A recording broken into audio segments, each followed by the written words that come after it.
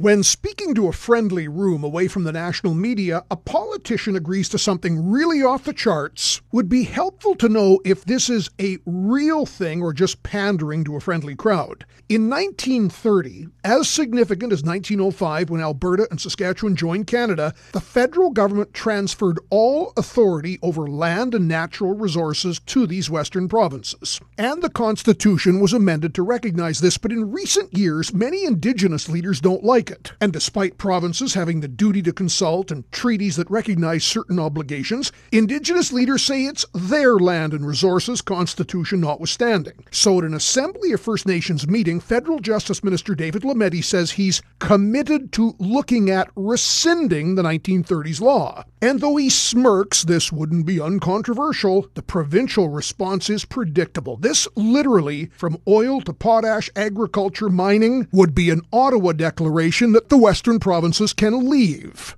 Make no mistake. I'm John Gormley.